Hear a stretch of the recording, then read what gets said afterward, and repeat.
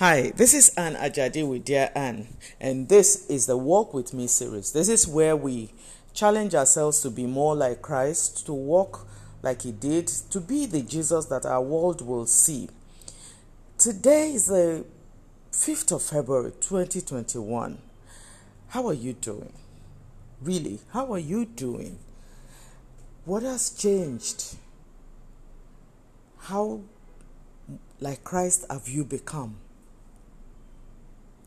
Today, we look at the poison called bitterness.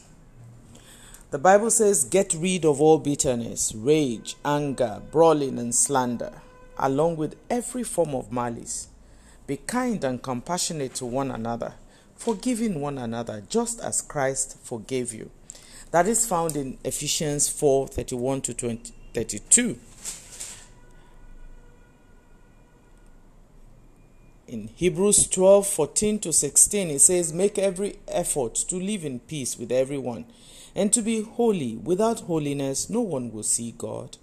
See to it that no one falls short of the grace of God, and that no bitter root grows up to cause trouble and defile many. See that no one is sexually immoral or godless like Esau, who for a single meal sold his inheritance as the oldest son. That's found in Hebrews chapter 12, verses 14 to 16. My dear friend, bitterness is one of the most terrible vices that can find its way into anybody's life. The Bible refers to it as the root of bitterness. The Bible calls it poison. It spreads, it festers, it defiles. Truth? Bitterness is dangerous, and you don't want to be part of it. You don't want it to come near you, because it ends up killing the one who lets it in.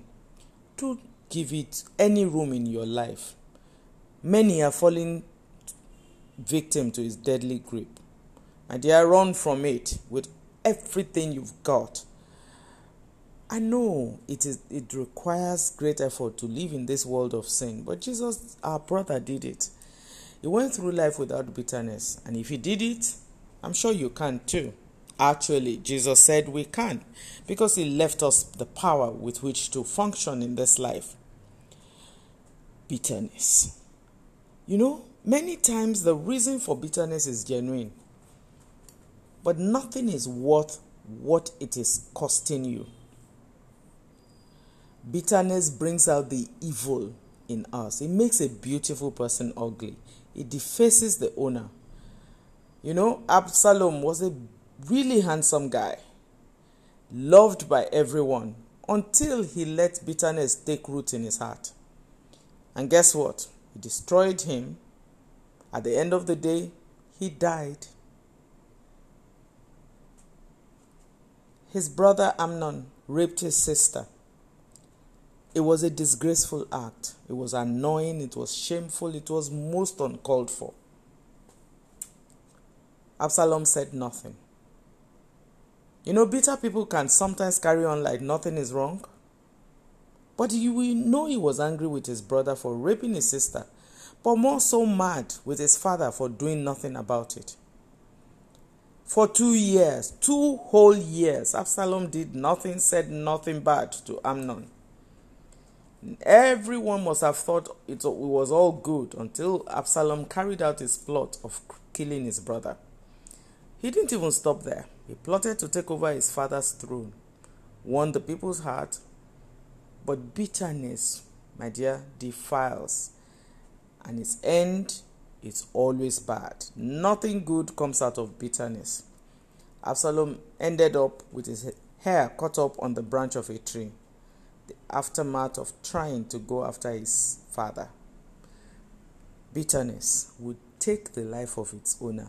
Don't let it in. It's not worth the trouble, nor is it worth the pain. It is not worth it. I tell you, it is not worth it. My question to you this morning is, who are you angry with? What did they do? It may be very wrong, but would you let bitterness take your life? Take my advice. It is not worth that trouble.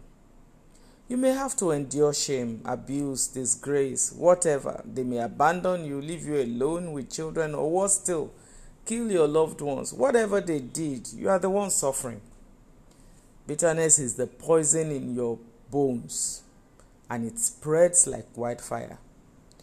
You may be surrounded by fellow bitter souls who make it sound like you are justified in your anguish. Don't let it in. It brings death to the camp. Jesus came that we may have life. Today, I choose life, and I believe you should too. It's a wise thing to do. You know what? Let's give the devil a deadly blow today. Let's come out of his employment. Let's embrace life in Christ. Let all bitterness go so that you can have freshness. Some people are even sick because they let bitterness in. I have spoken to quite a number of sick people, and you can almost always trace it. The sickness is as a result of some pain they bear, some bitterness that took root in their heart. I'm not saying this is what happens to everybody, but in many cases, bitterness creates room for all kinds of evil to come and reside in the person. My friend, let it go. Let the offense go. Let bitterness, don't let it take hold of you. It eats you up on the inside. If something is wrong on the outside, other people can help you with it. But when it is inside, we can't even locate it except God helps you. So let it go. Let bitterness go. It's not worth it. And let me tell you something. God can't use you to a great measure if bitterness resides inside you. As you go about today, take a deep thought and think, see if there is any bitterness in you. And if there is, the best thing to do is to let it go. Bye-bye now. Have a wonderful day.